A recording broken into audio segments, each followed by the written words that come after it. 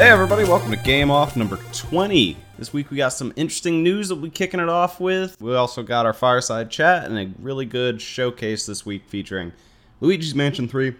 Oh god. And that was an accident. And Need for Speed Heat. I'm your co-host, Brent, aka Arcadia, along with Andrew, aka Solitalker. Alright, let's kick it off with some news. Big news this week. A new Half-Life game got announced called Alyx, something. Half-Life VR Stories Redux Birth by Sleep Alyx, something like that. F. but half course. But like that subscript F, the curly F, it's subscript and lower. So you can't even like copy and paste it into chat links. Half the title is just Unicode characters. Doesn't even work.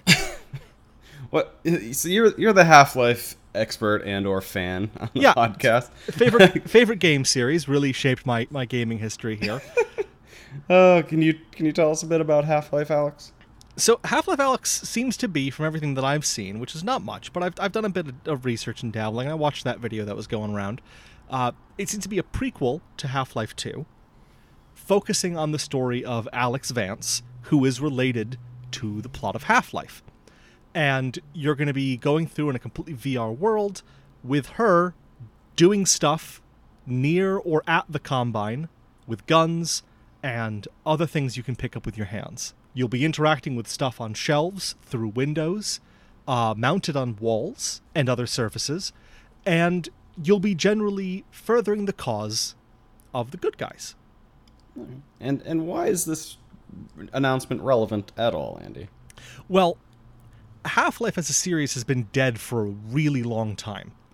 And people have had this kind of meme going forward for a while that Half-Life 3 or Half-Life 2 Episode 3, because Half-Life 2 was supposed to be an episodic game that Valve just got bored of or ran out of money or lost the rights. Who knows? Who knows why they stopped, but they stopped. And people continued to believe that this series was important and relevant and exciting and definitely needed to be brought back. And Valve has a penchant for putting all of their eggs into weird hardware baskets. Whether it's the Steam controller, which is definitely still going strong and everyone loved. Yeah, or for $5 now, I hear. They actually, did you see that they oversold them? They sold more than they had and had to refund orders. Oh, nice job. And there were some reports, and I don't know, there were reports of, I'm not going to say that these are 100% true or this wasn't one isolated incident, of people who had pre-ordered with credit card getting their pre-order refunded in Steam wallet credits. Oh, nice which job. Is at minimum shitty and possibly illegal depending on what country you live in. Yeah, I hope that's not true. I really do. And I saw one or two isolated reports of it, so it may have just been the person forgot they used Steam credits to pay for it. You know, they had them saved up in Steam and whatever. I'm not going to say that's what they've been doing, because it was not widespread. But, you know, they had that. They had the Steam Box, whatever the hell those things were called. Those sold really well. Everyone loved those. Steam Link. Everyone really loved that as well. So in their effort to put more money behind hardware that isn't quite ready for prime time yet, they're building this kind of flagship game that looks, I mean, if you've seen the video, it looks pretty cool. Looks like a pretty cool VR game. Yeah. And they've got one moment to release a new Half-Life game. Like, they can only do that once. And break this fast of Half-Life games that we've had. And they're doing it now with the hopes that the Valve Index, everything is going to go through, and that this is going to propel them and propel VR as a relevant home thing. And I think that's really dumb, because I don't think a lot of people have the space or money or interest to jump into VR at the price point of Valve Index, which is not cheap. Yeah, that's all this news too comes like hot on the heels of Phil Spencer, head of Xbox, literally saying no one's asking for VR. It's not a concern. It's not what we're focusing our next gen consoles on. Meanwhile, Steam's putting all of their eggs in this basket and saying we are 100% making the killer app for VR or bust. And I think that if it works, because their whole new Steam Source engine, the next version of the Source engine, is going to supposedly have, be as good for VR development as the Source engine was for mod development for Half-Life 2, and that clearly spawned a whole generation of mod developers and game developers who got their feet wet on it. They clearly they deserve all the acclaim and historical significance for that. Half-Life 2 was definitely significant for that. Yeah, I mean, the argument can be made too that Valve or Steam is only relevant because of the Source engine. Otherwise, it would have only been like 4 games. Right. So like there's clearly a strategy there, but I don't know, for my money, I feel like what they need is Wii Sports. They need that kind of game to sell VR, not hyper introductory. Right. It's something that my dad doesn't give a shit about Half-Life Alyx. He's not going to see that. But like Wii Sports, you see it and you immediately know what it is. You understand what's going on. You understand how all the interactions work, and you can imagine yourself playing it and having fun. Yeah. Like, you need to watch a 5-second GIF of Wii Tennis to 100% understand the conceit and operation of that game, right, and know that it would be fun to do. Half-Life Alyx, like the video they showed, it's hard to tell because they don't really show locomotion, so you don't know what kind of movement you're dealing with. You don't know what kind of, people still have issues with VR, giving them like motion sickness or migraines. Yeah, so that happened to me really bad a couple weeks ago doing Trover. So this is just, I just don't think it's there yet. And unlike the Wii, which cost what, $200 and something at the time, that Wii Sports was exploding. When it first launched, I think it was $100 not long after, and that's sort of when it went nuts. Like, and that's the whole barrier to entry, because everyone has a TV, right? So right.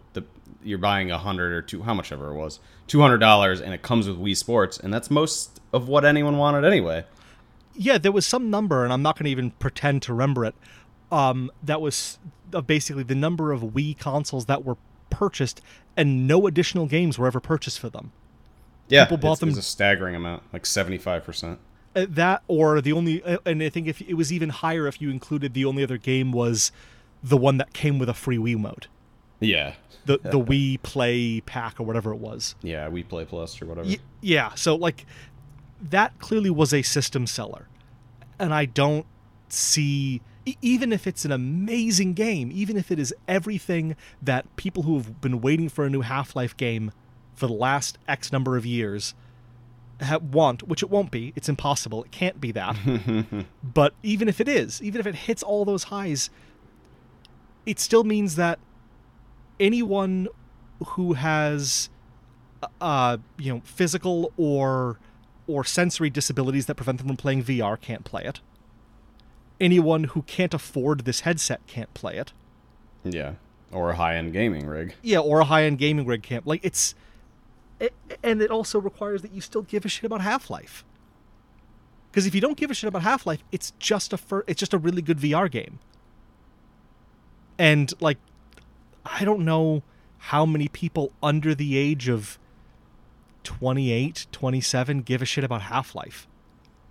Really. I mean, even I felt like I was too old for Half-Life. I always felt like I aged out of it, like I just missed it. So I don't know who. You didn't miss much, mate. Yeah. Oh. All right. I'll take your word for it. But, so yeah, it's just I don't see it as a. It's not Wii Sports. It's not even God of War or Spider-Man for the PS4. And that's what. Or they needed to do whatever the VR equivalent of Halo was. Right, and like again, not to beat a dead horse, but even if this is the VR killer app, there's still so many barriers to entry. Like, most people I know don't even own computer monitors anymore. Like, how much would it cost you to get a gaming rig up and ready just to run the game, and then the VR headset? Yeah, along with all of the accessories, because this is a tablet and laptop generation. Like, when people find out that I have a desktop and they're not PC gamers, they're like, what? Those old Dells from the mid-2000s? Yeah, no one I know owns that isn't buying it for gaming or like is in the business of 3D modeling or video editing owns desktops anymore. Yeah, so your target audience isn't my grandmother who bought a Wii. It's serious gamers, serious PC gamers. So No, it can be the killer app and still be a colossal failure, but we'll see. yeah, I don't know. I would It- love for VR to take off and turn into something that, in the same way that, like, I was very skeptical of the iPad, but clearly I was wrong to be skeptical of it. It did very well, and it created Yeah. an explosion in low-cost tablets, which is Yep. amazing. And I would love for Half-Life Alyx to do that for VR, and 5 years after the fact, I can feel silly and also feel really good about my cheap Asus-branded VR headset. Right. Like, Yeah. that would be great. I don't see it. But you've got So- interesting side news about that. I was gonna say too before we move on, like the PlayStation VR is also like far and away the best-selling VR set, just because the barrier to entry is considerably lower. Do you think that they'll release it on that, or it's just gonna be a total attempt at a killer app for the Index? I think that in keeping with their previous endeavors into this kind of hardware field, it'll be that. It'll be Half-Life Alyx, and that'll be it. And it'll either succeed and they will reap the benefits of that, or it'll fail and you'll never... Because, like, again, the Steam boxes, big presentation about how that was going to change the future of gaming. A couple of them Yeah. launch, and then nothing. Not from the I saw people whose job it was to review new tech talking about them online. No one else. And Valve never mentioned him again. Same with the Steam controller. Like they just threw it out there, and then it works, maybe it doesn't. We'll check back in a couple of years. It's like posting on Reddit. Yeah. Just post something up there, and I'll check in a couple of weeks to see if anyone replied to it. That's an upsetting analogy. It's just there was no care and feeding to it. Yeah, well, I mean, we're almost seeing that with the Stadia now, but anyway. Which, to make a minor correction to a previous episode, they upped the starting lineup to 22 games from 12. That happened like before we launched the episode, but after we recorded. But anyway, Now, how many? Do you know offhand of how many of those 22 games actually run native 4K 60 frames per second? as far as I know, none of them run 4K yet because the Pro subscription's not up and running.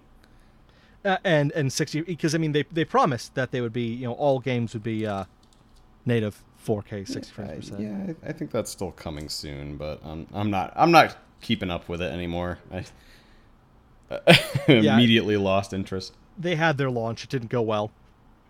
Yeah, there was no hype around it, so I lost complete interest too. It'll be interesting to study in 2 years when it's presumably dead. But we can do a side by side of showcase for Stadia and the Ouya. we should just do that on a YouTube video or something. Anyway, so along with all this Alyx news, recently Campo Santo was bought by Valve, the creators of Firewatch. They were working on a game called In the Valley of Gods. So it was presumed that Valve was trying to pad... They were talking about how they wanted to do what Nintendo does, make a lot of really good, like... I don't know what they were intending by it, but just like a lot of really good first-party games. So they bought up Campo Santo, and as a presumable effort to try and build up their first-party lineup. Obviously not to the same extent that like Sony or Microsoft are trying to do, but a little something goes a long way. So today, Polygon received word from the PR team at Campo Santo saying that almost their entire team has shifted to Half-Life Alyx or Dota Underworld, and the only other game that they were working on was In the Valley of the Gods. So this sort of tells us a couple things. Like, Valve only has 4 total games in development, That sounds about right. And they bought an indie darling team just so that they could have more support staff on games that they're already working on. Gosh, now that sounds familiar. I could have sworn there was another company that had gotten far too large for its own good, and then just started devouring developers and then turning them into support staff for games no one cared about anymore. Oh, are we gonna start talking about Ravensoft again? God, I remember a game called Battlefield Hardline, but like, Oh no! I only remember it as like Whispers in the Wind. Like, did it ever come out? Did anyone ever play it? Was it just a rumor? I played that game. Actually, had a really interesting story. Not to derail, it had like I got bored of it like 3 hours in, but it was one of the more unique experiences. It was sort of like playing first person Grand Theft Auto. Now give me your hot takes on Fuse. Oh, that's a game I own and I never opened. Oh, of course you own it. I mean, who wouldn't buy a game called Fuse knowing nothing about it and then never finding any reason to actually play it? That guy who wouldn't do that? That guy with the helmet on the front looked pretty rad. Yeah, I don't even think that was on the cover of mine. The Xbox one, I think it's just like orange. It was minimal effort.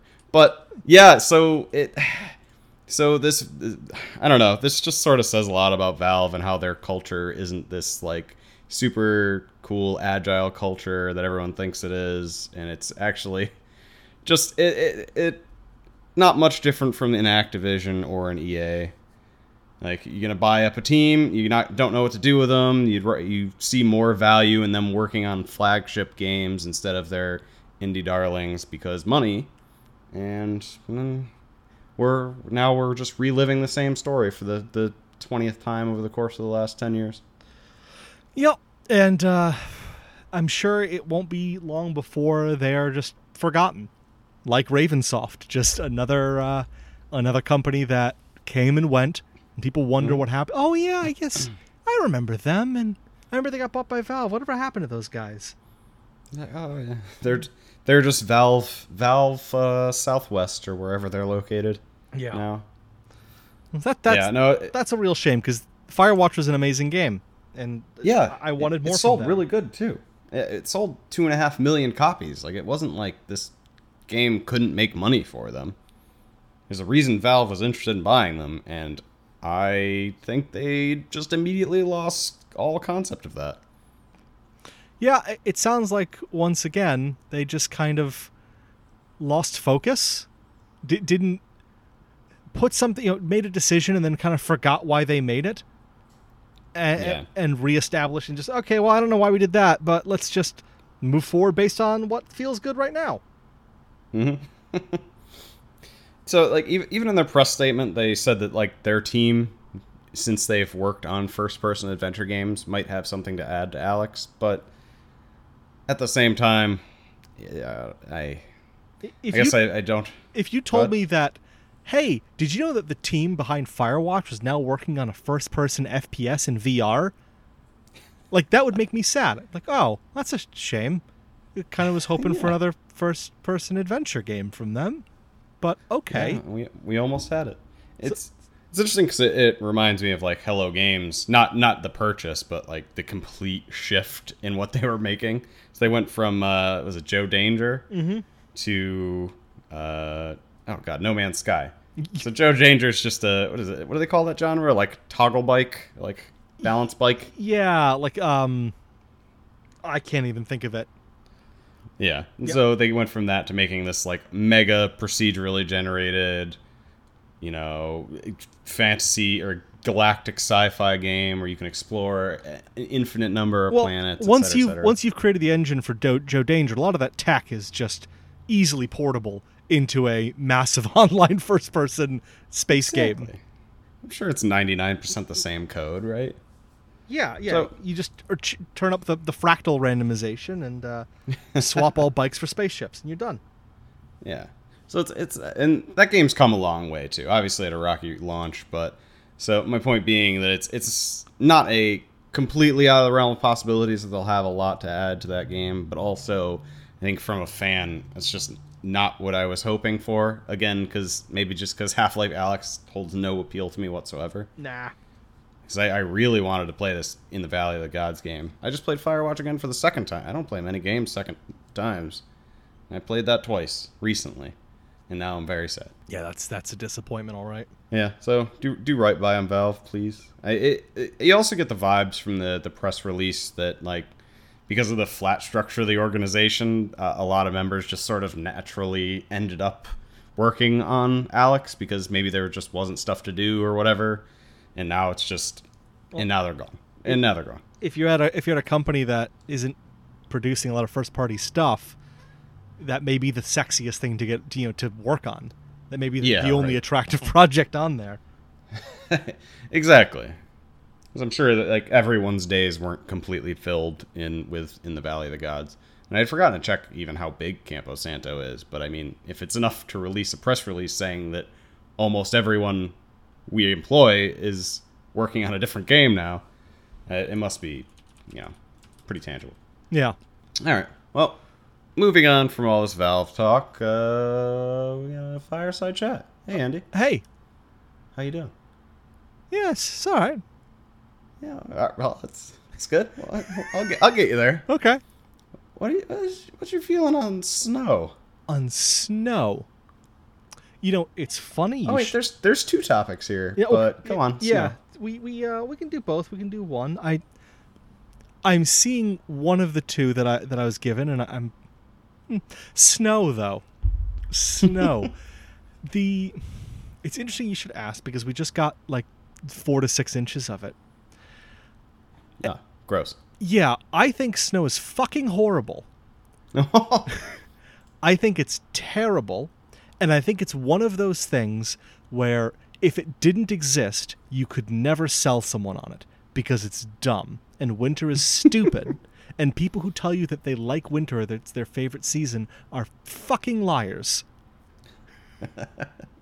They're fucking liars. It's like someone who tells you that, like, their favorite show is The Adventures of the Gummy Bears from Disney Channel in the 80s. Like, no, it's not. Your favorite...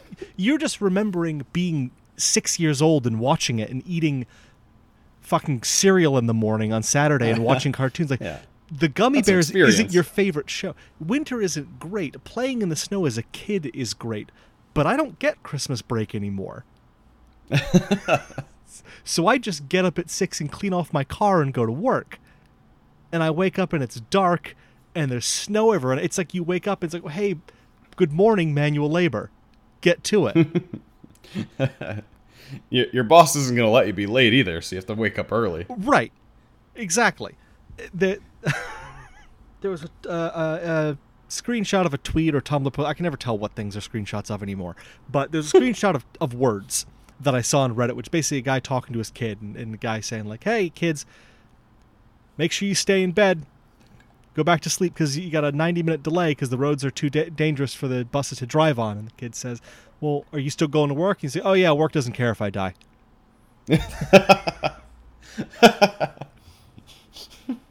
Too real. I know some people don't like the heat, and I respect that. The heat can be very uncomfortable. But it's very rare that it's so hot outside that my car drives off the road and I die. It's very rare that it's so hot outside. How hot would it have to be? It would have You're talking about rare. Where does that happen? Those places where does the tarmac melt?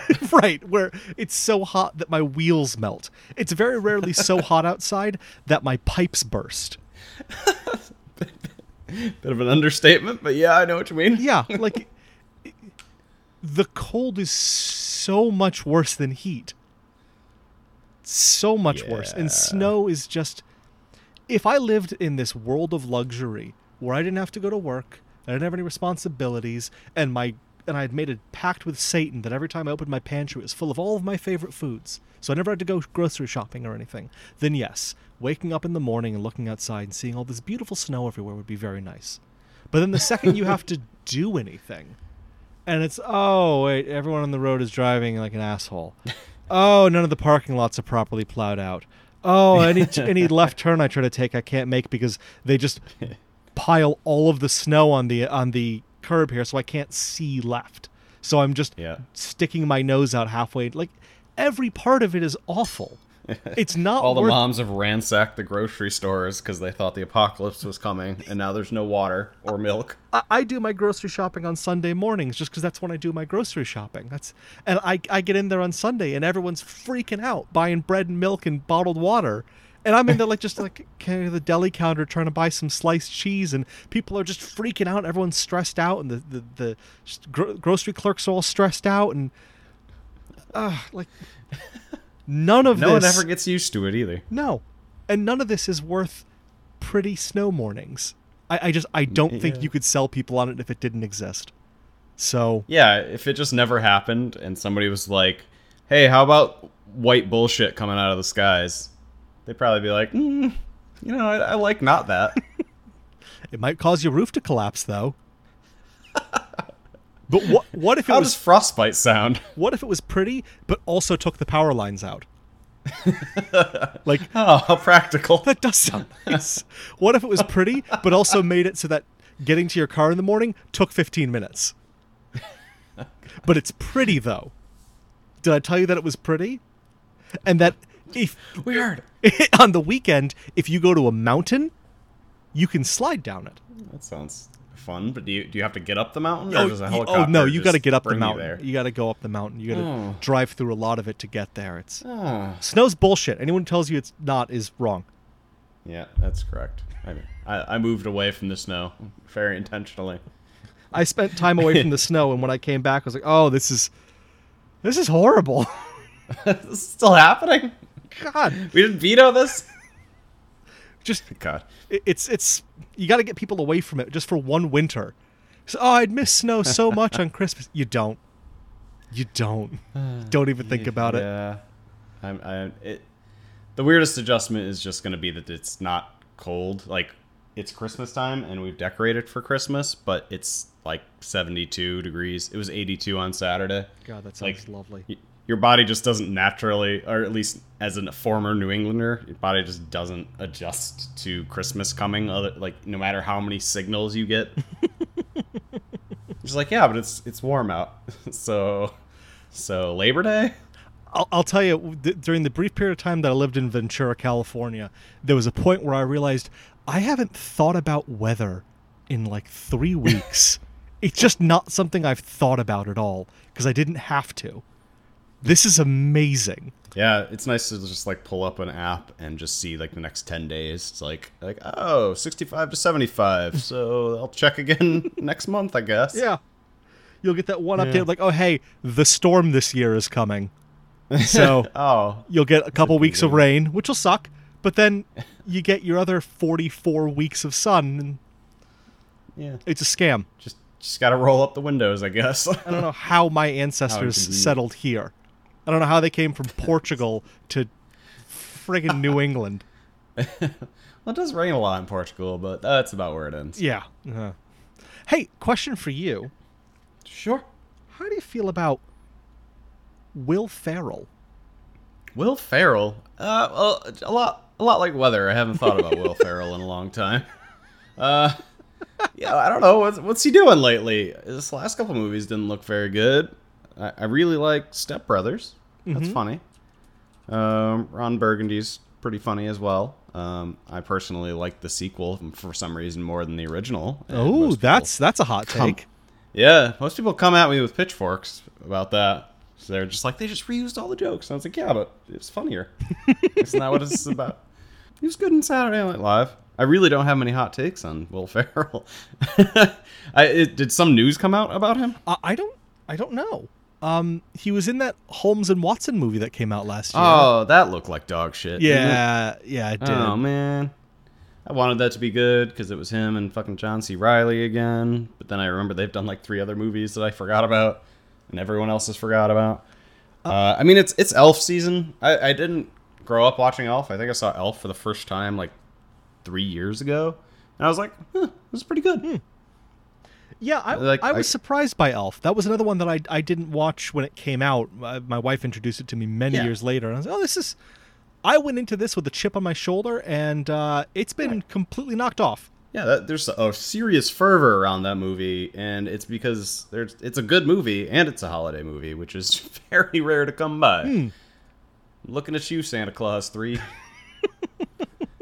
Santa Claus 1 and 2, perfectly fine. Third one, Yeah, though, I got no problem. that's where you're pushing it. Quit while you're ahead, Tim Allen, you fat bastard. You guys leave At Martin least in those Short movies. alone. Don't bring him into this. What's wrong with you? You guys know he can't Yeah. say no. I mean, he nailed that elf role though. Oh, yeah. Yeah, he did. And yeah, otherwise I don't think about him ever at all. Never, ever. There was that. How There about was you? that time in like the 2000s, though. How many best of SNL tapes did they put out for him? Like 5? Oh yeah. Oh yeah, they were selling them on like Comedy Central right before the Girls Gone Wild videos. I remember. Those were the. Did you ever get the Snoop Dogg one? Girls Gone Wild Doggy style. Get it or see the ad for it? Because yes, I saw the ad for it. No, I haven't reviewed it on my YouTube channel. Check it out, Arcadia. Yeah, I don't have any hot takes on Will Ferrell either. He seems fine. How about the Tesla Cybertruck? You know, I don't know about that. Because it's the kind of thing where the design almost feels like it's intended to get a reaction.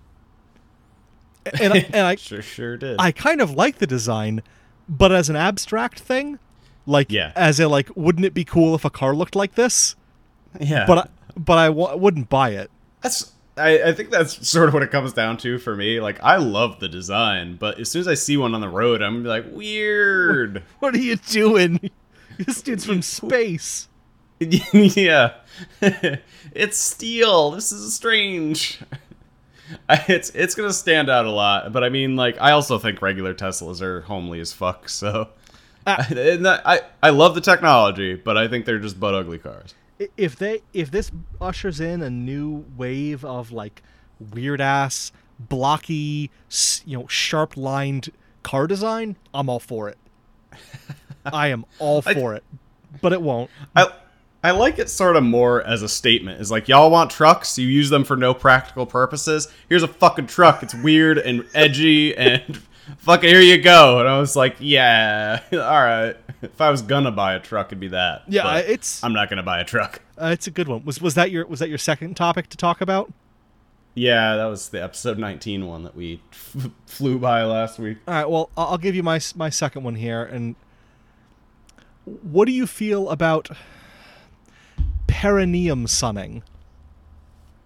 Do you know what that is? I don't know what that is. Okay, so the idea is,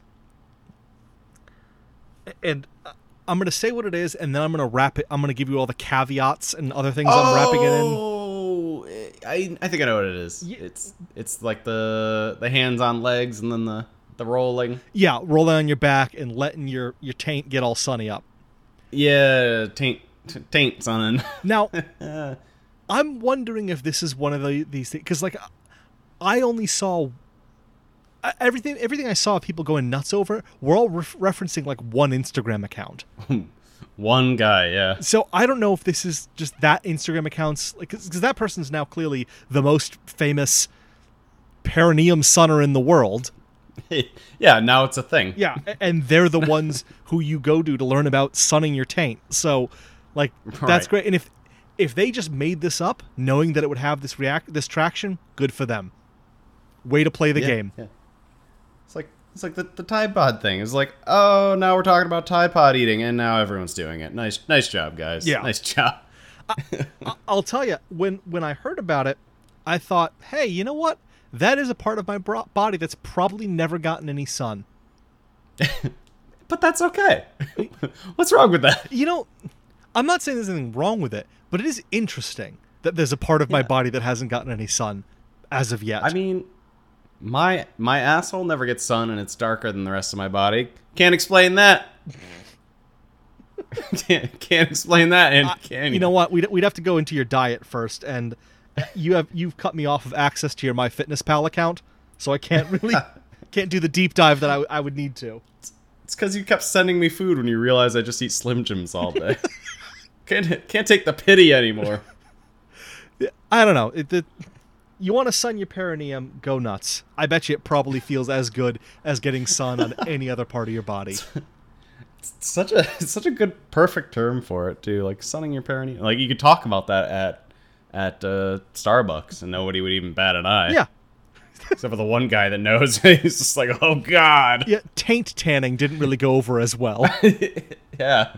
I mean, the alliteration's there, but the rest of it's a bit odd. Now, this may be a bit of an indelicate question, but how do you maintain both a tanned taint and a bleached asshole? Or is the Venn diagram of people who bleach their assholes and people who tan their taints, is there not really a lot of crossover there? I would guess that, but I still want to consider the idea. So, can you still bleach your asshole after, or can you still tan it after you bleached it? Because I assumed it just like killed all of the fucking color in your skin. I assumed Like that the as pigment. well. I assume that as well, but clearly there is a whole world of skin pigmentation augmentation that I am unaware of here. For better or for worse. Slowly creeping towards Deus Ex or Cyberpunk life. Oh, if I could just get some kind of augment that would just keep my taint perfectly tanned, great. Just be like a maxi pad, but like just giving off heat constantly. Yeah, that'd be great. Sign me up. That'd be one thing that Adam Jensen wouldn't say that he never asked for. Okay. Hey, Showcase time. yeah, what games do we have in our showcase? You got Luigi's Mansion 3. Why don't you introduce us to that? Luigi's Mansion 3 is a charming little game. If you've never played the Luigi's Mansion games, you take control of Luigi. And he's such a scaredy little boy. He keeps getting invited to these spooky places where he needs to show up, and he runs into all these spooky ghosts. And they're so spooky, and but he has to be brave with his little poltergust vacuum cleaner and suck up all those ghosts. And eventually suck up King Boo, which is just a regular Boo, but larger with a crown on. Because Nintendo is efficient with their art assets. And so diplomatic. yeah, and he has a little puppy that's a ghost puppy named Polterpup, which is about as cute as Zero from Nightmare Before Christmas. He's just adorable, really sweet little dog. All right. In Luigi's Mansion 3, it does take a bit of a turn because you're not in a mansion; it takes place in a hotel. And it's also not Luigi's, someone else owns it. It's not like he's inheriting the house from his uncle like an episode of Scooby-Doo or anything. It's not his hotel, and it's also not a mansion. But that's fine.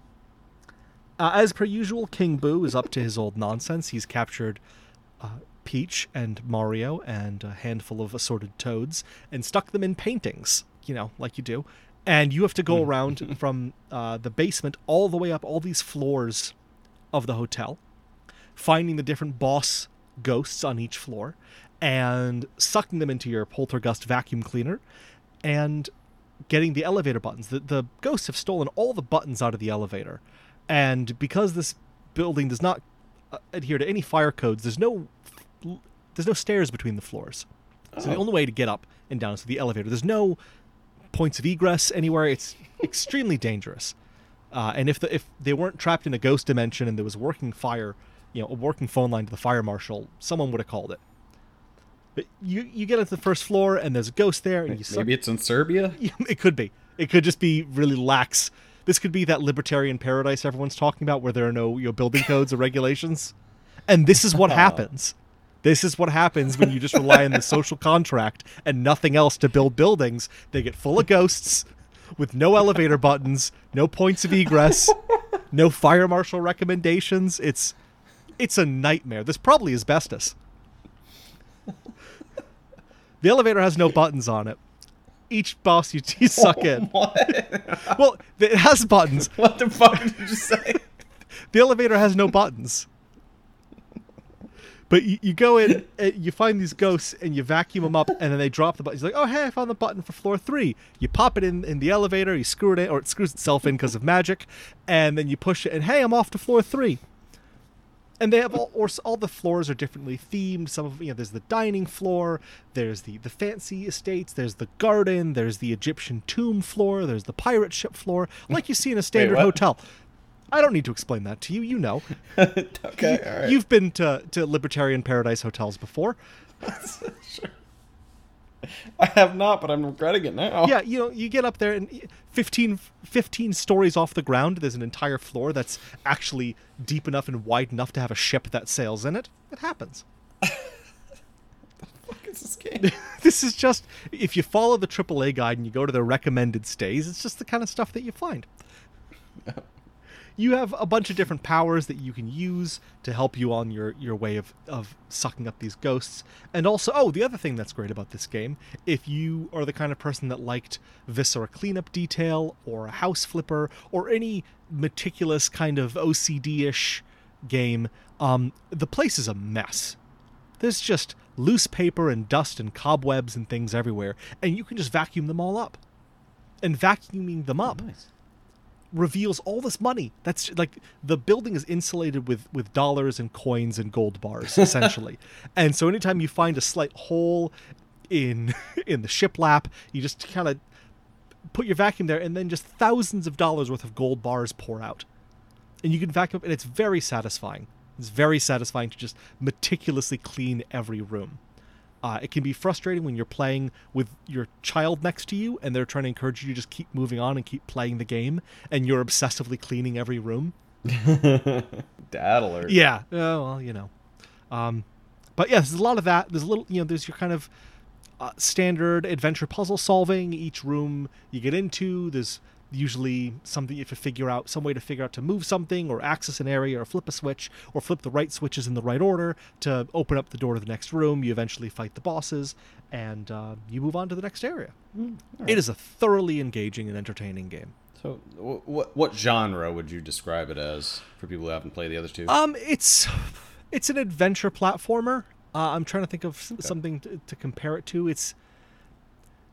You don't spend as much time vacuuming ghosts as you would think going into it. The ghost combat is kind of maybe a third of the game. 2/3 of it is really exploring the rooms and figuring out how to get to the next area, how to get to the next room. And a lot of times you can see the switch you need to access, and it's just a matter of figuring out, how do I get over there? Or there's a key that I need to find in here and it's just hidden somewhere. And I honestly can't think of... I know that this is an entire genre of games, and I can't for the life of me think of one right now. But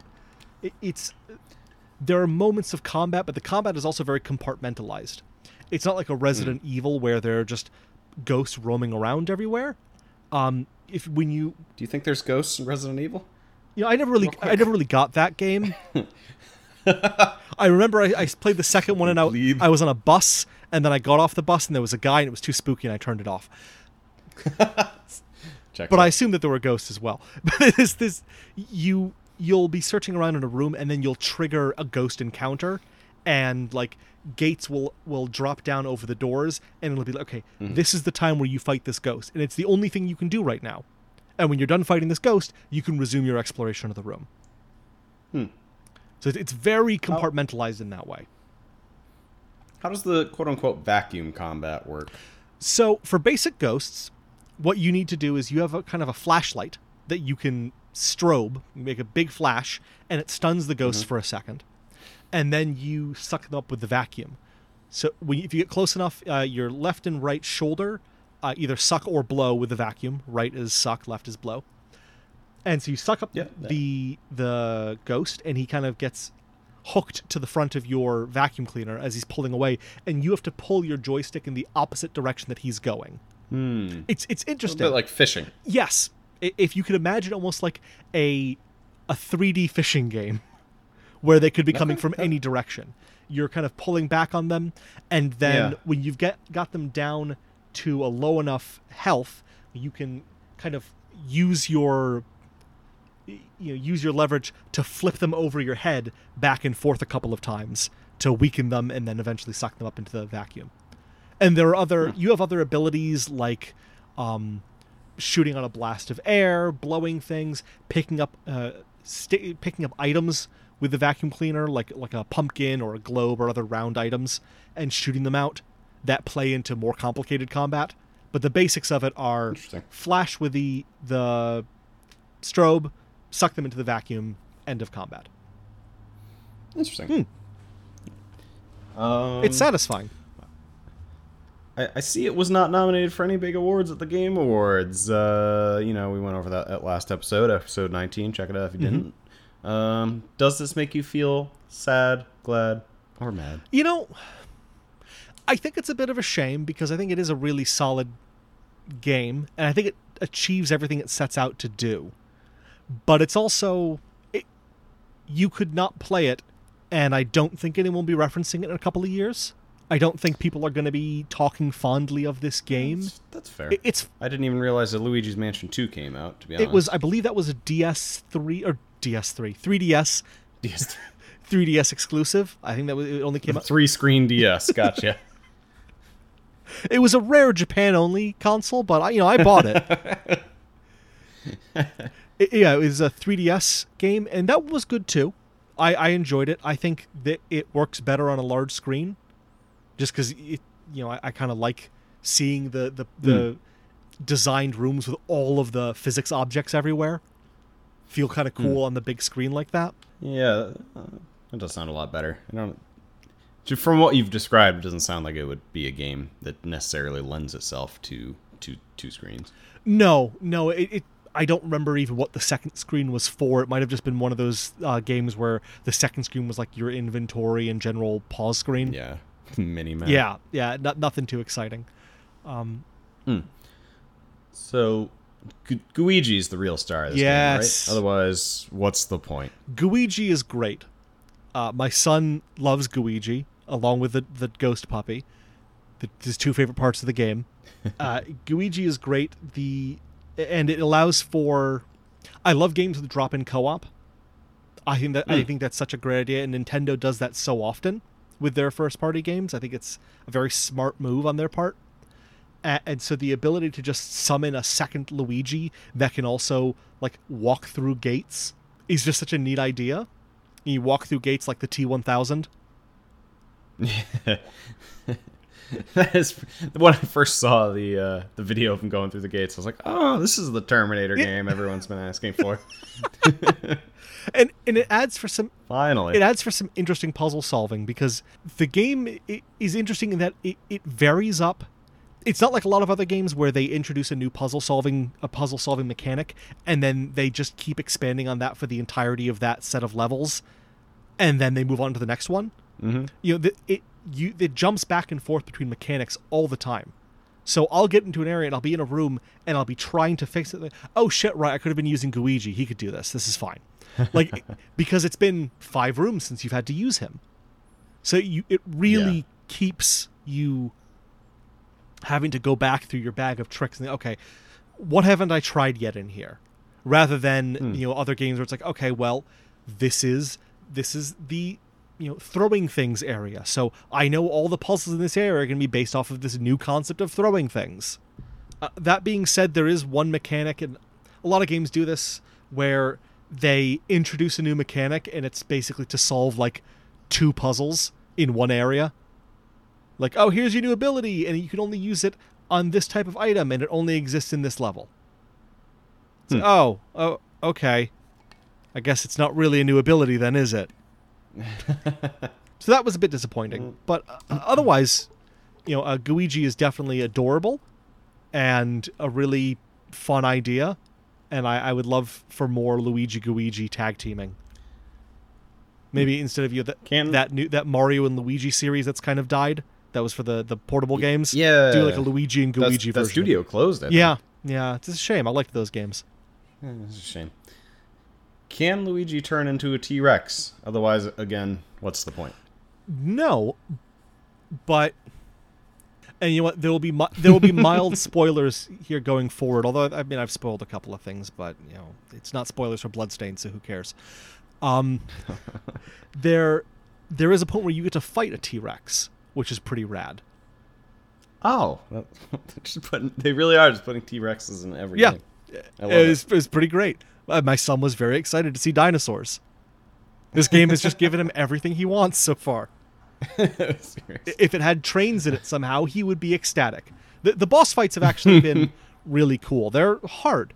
There are times where I legitimately just did not you're watching that. I don't understand what they want me to do here. And then when you finally get it, like, oh, right, okay, I see. It was just me being thick. It wasn't obtuse. I was just, it was one of those things where you try something, it doesn't work, and you don't try it a second time. You just move on. Yeah. That happened a lot in Link's Awakening, actually. Yes. I think I talked about that last week. Yeah. It's like, oh, I forgot I could do that. And I left the area entirely because I'm an idiot. So it's, the boss fights are really well done. They all feel different, and they all have their own pattern, their own strategies. It's not like some of the Mario games where it's just kind of like, well, get to the point where you can jump on him or get to the point where you can pull the thing. Yeah, sounds like really good design. It is. On a scale of 9 to 10, is this the best vacuuming simulator? Oh, that's a good question. There's a level that when you're on the desert floor like you have in hotels, there's just one of the floors just covered in sand, and it was so satisfying to just vacuum it all up. I spent 15 minutes on that floor just vacuuming up all the sand. And you don't get anything for it. A spoiler, don't bother doing all of it thinking you're going to get... You don't get anything for vacuuming up all the sand. Other than that... Oh, that's a joke. Other than that really good feeling. Which maybe that's the lesson, is that the reward is the cleaning itself. No, fuck that. If there wasn't like a moon, like if I did that in Mario Odyssey, I would fucking throw the entire Switch. Oh, I mean, there's little things hidden in the sand that you get along the way, but there's nothing for doing all of it. Oh, maybe you just missed a couple granules, Andy. Don't make me do it again. Don't make me do it again. Go find out. All right. Yeah. Any closing thoughts? The only real closing thought is in playing this game, it reminds me of how much motion controls are garbage, and Nintendo should give up on them entirely. Oh, Jesus. They're not fun, and they're worse than regular controls. Every time. They're always worse. People are just going to assume that we hate to move any more than we need to. I love motion controls for games where motion controls make sense. Wii Sports was a lot of fun. I loved Wii Sports, and I played a lot of it. And other similar games where the motion control is the purpose of the game.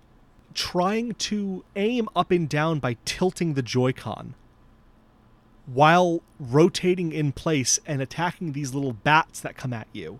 Because like a lot of, and I'm sure there are other Nintendo games like this, I can't think of any, where the most annoying enemies are the ones that are either in the sky or at foot or at a ground level, like on the floor, that you just can't properly aim at.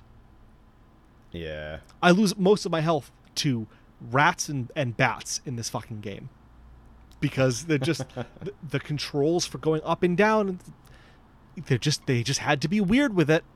And had to do these motion controls, and those motion controls don't really exist when you're playing in handheld mode, but if you put it in docked mode, like Pokemon Let's Go, it's like, well, you're in docked mode, therefore you want to use motion controls. No, you can't switch back to the handheld controls, but in docked mode. Sorry, fuck you.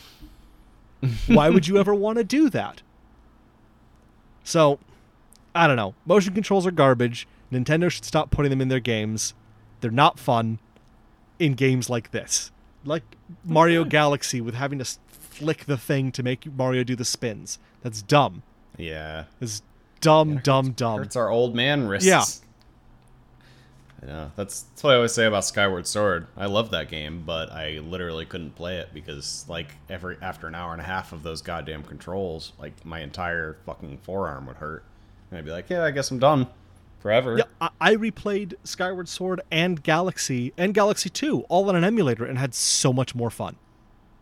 No, that's not because it was just like, oh, I can just press this button on my Xbox controller to do the spinning.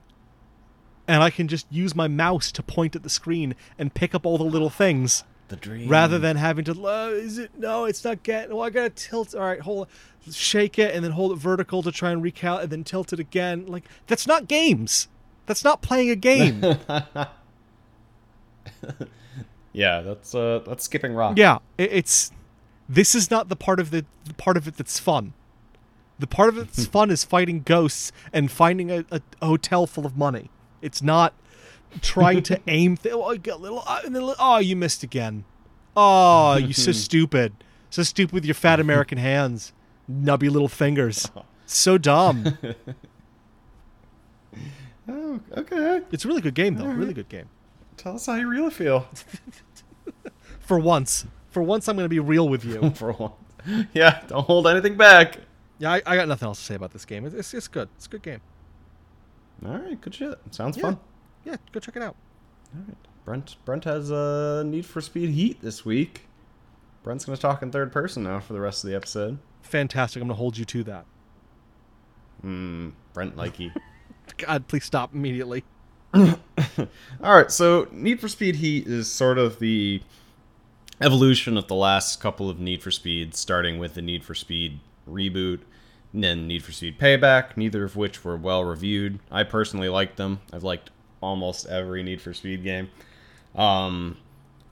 And so this one feels a lot like more of the same. It plays to the strengths of Payback, where you had sort of individual items that you could upgrade depending on your rep level. Except in this game, there's no... Since that game, literally, not even joking, took place in Vegas, and the whole thing was built around microtransactions and lottery-based fucking gameplay. So fucking that got sketchy. old really fast. Yeah, I stopped playing when I realized that if I paid $5, I could be like 30 levels higher and just walking through the game. And then I was like, not for me. That was actually the only Need for Speed game I never bought, because I played the demo with EA Access, and I was like, well, I'm glad I played this first. But Need for Speed Heat does sort of what that game did with its storytelling. It goes for animated styling, tries to tell this, street world story, like a la... Actually, I shouldn't even say a la Fast and Furious, because I think Fast and Furious got popular because Need for Speed was popular. Or maybe it was vice versa. I don't remember the lineage exactly. But basically, it's very much old school Fast and Furious. Like, oh, dude just rolled into town. Like, got to make a name for himself. Like, randomly meets up with all these like super important people in the street racing scene, and the cops are like, street racers suck, but the cops are also dicks. So it's fine. That's the entire story. Yes, that's fine. That's the entire story. What the Need for Speed Heat hook is, and I've heard people compare this to I forgot that. There's a zombie game that uses this, but it's like a night and day mode. So basically, every time you leave your garage, you choose whether it's night or day.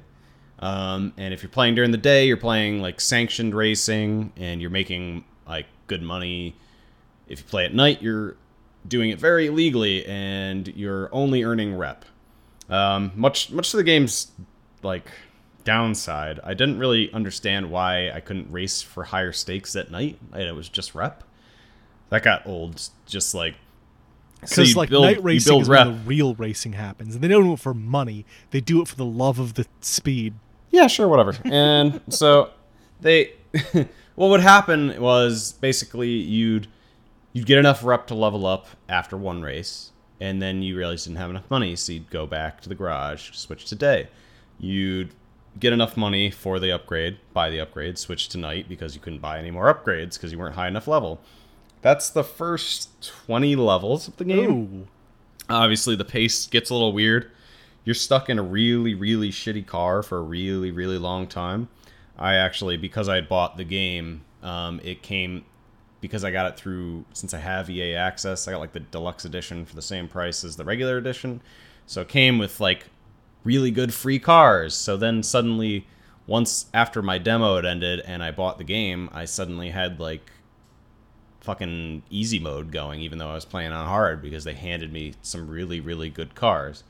And so then, like, suddenly the experience was very different, because I was playing racing in a fun car, even though it was like sort of upsetting that I had basically paid for it in some sense. Obviously, you have to pay for every game at some point if you want to keep playing it, but I only got these things because I got an upgraded version of it. Right.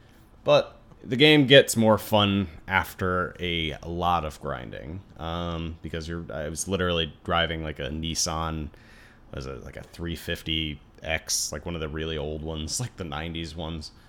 And you're doing that for like the first 5 hours of the game, and all you're thinking is, man, I would give anything to just be in like a fucking Honda Civic right now. But the story doesn't really do much for the gameplay.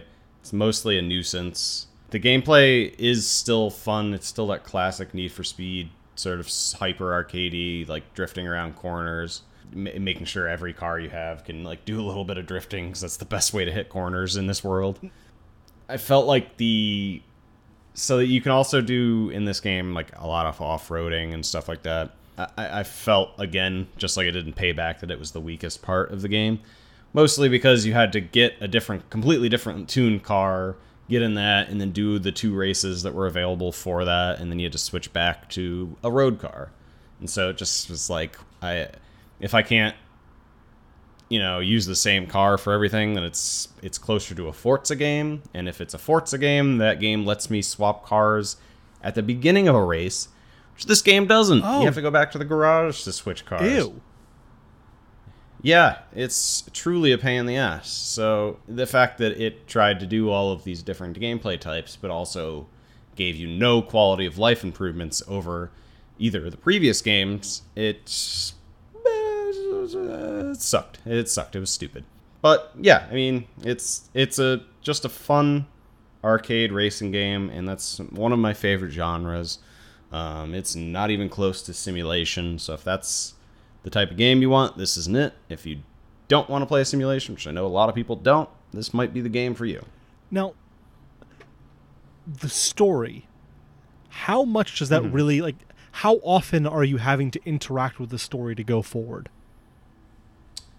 Not really at all, honestly. As long as you keep leveling up, you'll keep unlocking races. I mean, it sort of has the Forza thing, which begs questions like, I'm just racing to unlock more races, so you really have to like racing to want to do it that way.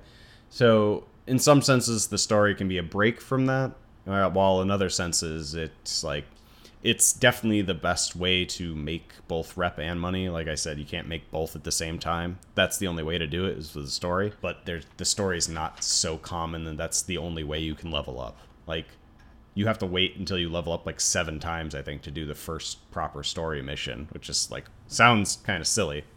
Now, are the story missions just races wrapped in a bit of story, or are they actually like distinct from the other event types? They're worse than that. It's like an escort mission into a race into another escort mission was one of my favorite ones. Oh, ew! How do you do an escort mission in? Well, not like combat escort. It's somehow even worse than that. It's just like, hey, drive with me to the checkpoint, and I'm going to talk at you, but I'm also going to drive 30 miles an hour less than your maximum speed, so you're going to have to constantly brake to match my speed. Oh God, that is a cardinal sin right there. Like, escort missions. Yeah, I wasn't happy about Those it. kind of missions aren't fun, and anyone listening who makes games should never put them in games, because they're not fun, and they're not a clever way to work expository dialogue into your game, because it's so transparent and no one likes them.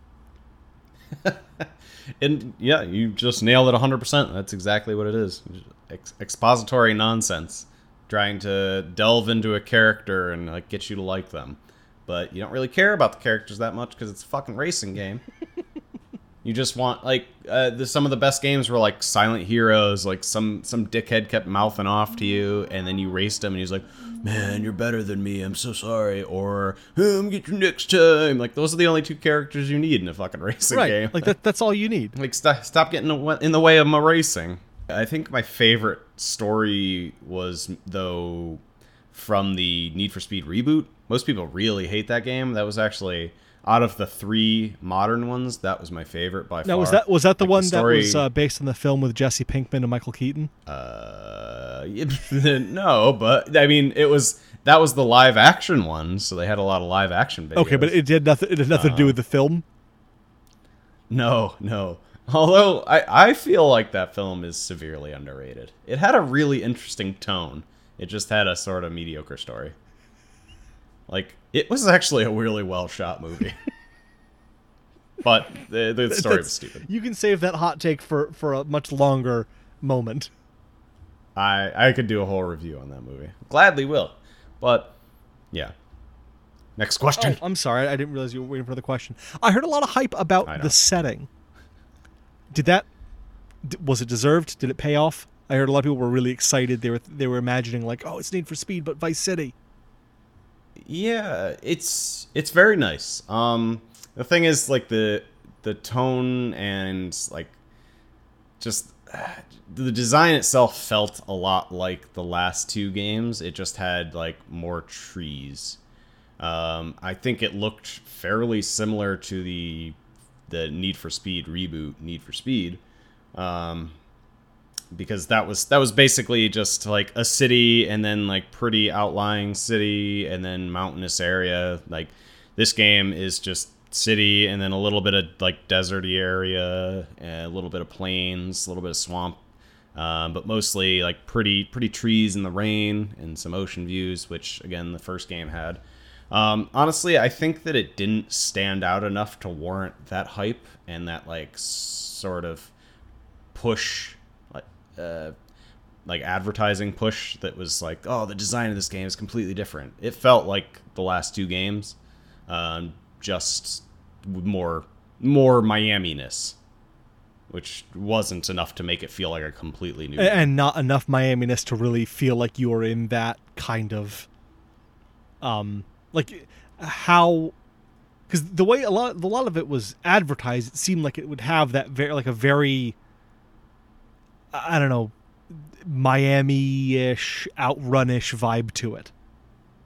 With a lot of yeah, it definitely didn't have an outrun vibe. I mean, I'm sure some parts are pretty true to actual Miami, but like the things that people really like and really make Miami unique are basically, you know, a few stretches of road in certain areas of town, and you're usually whizzing through those areas at 150 miles an hour in the game, so you don't really get a chance to appreciate them. I'm not saying it's a bad looking game. I'm just saying like the engine, they didn't do any upgrades to the engine, so it looks like even to Need for Speed Rivals, it looks shockingly similar to that. Okay.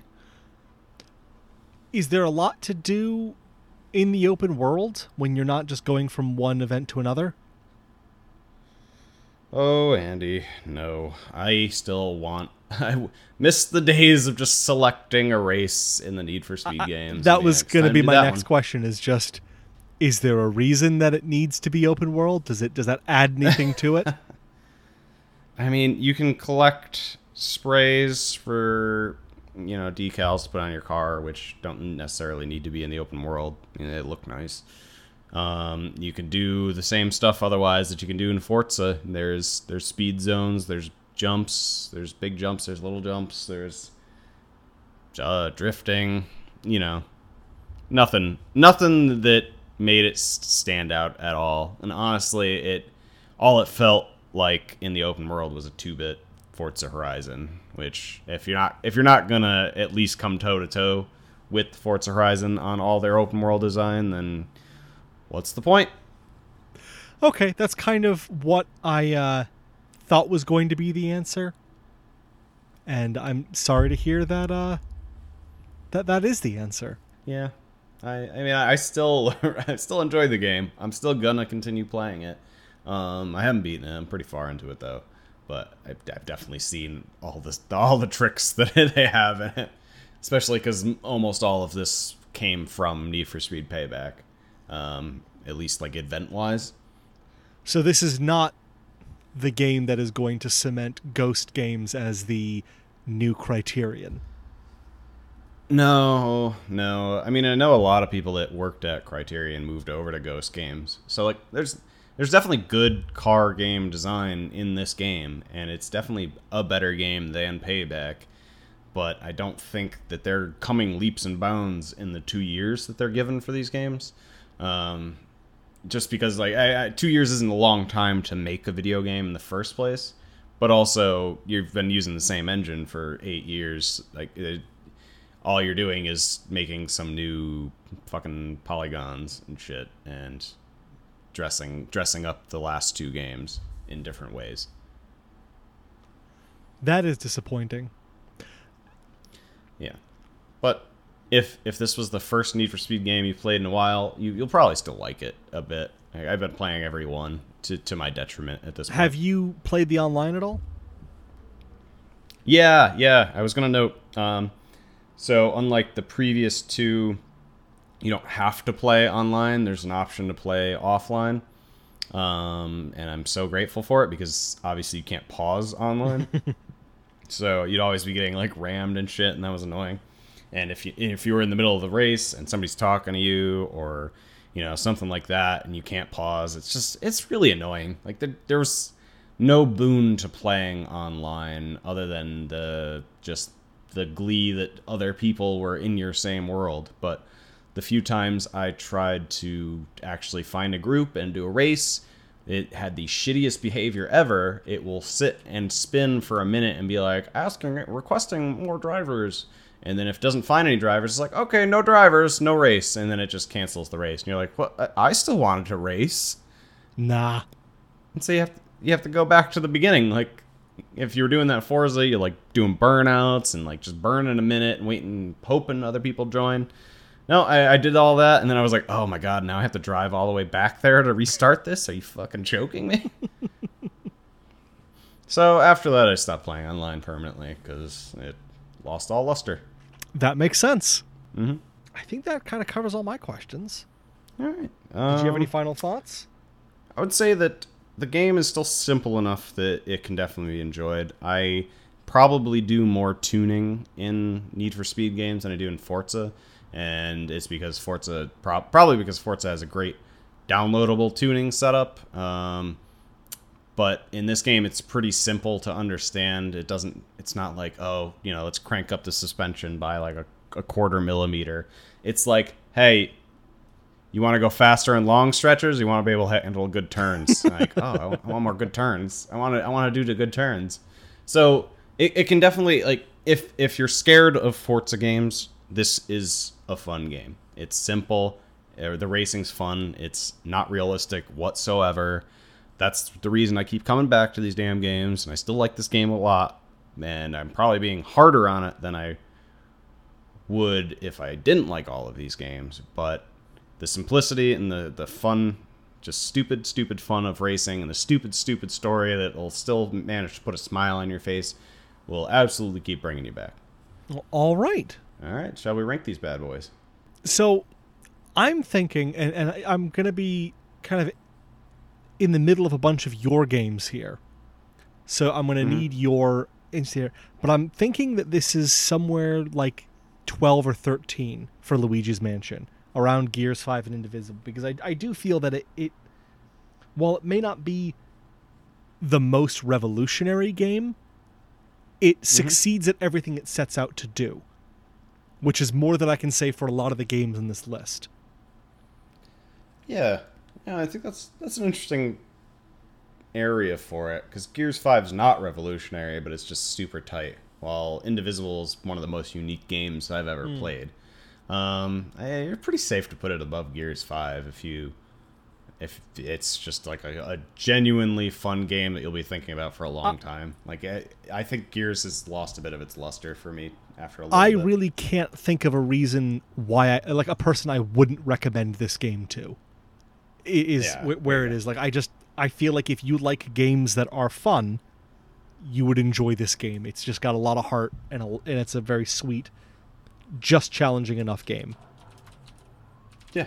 Oh, that sounds like a great. So I'm tossing it in right at 12th place. Yeah, and that's in between.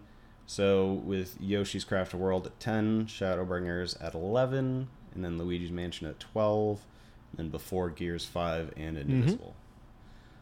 I'm going to put Need for Speed Heat right above John Wick Hex at number 21. Keeping Ring Fit Adventures in that top 20.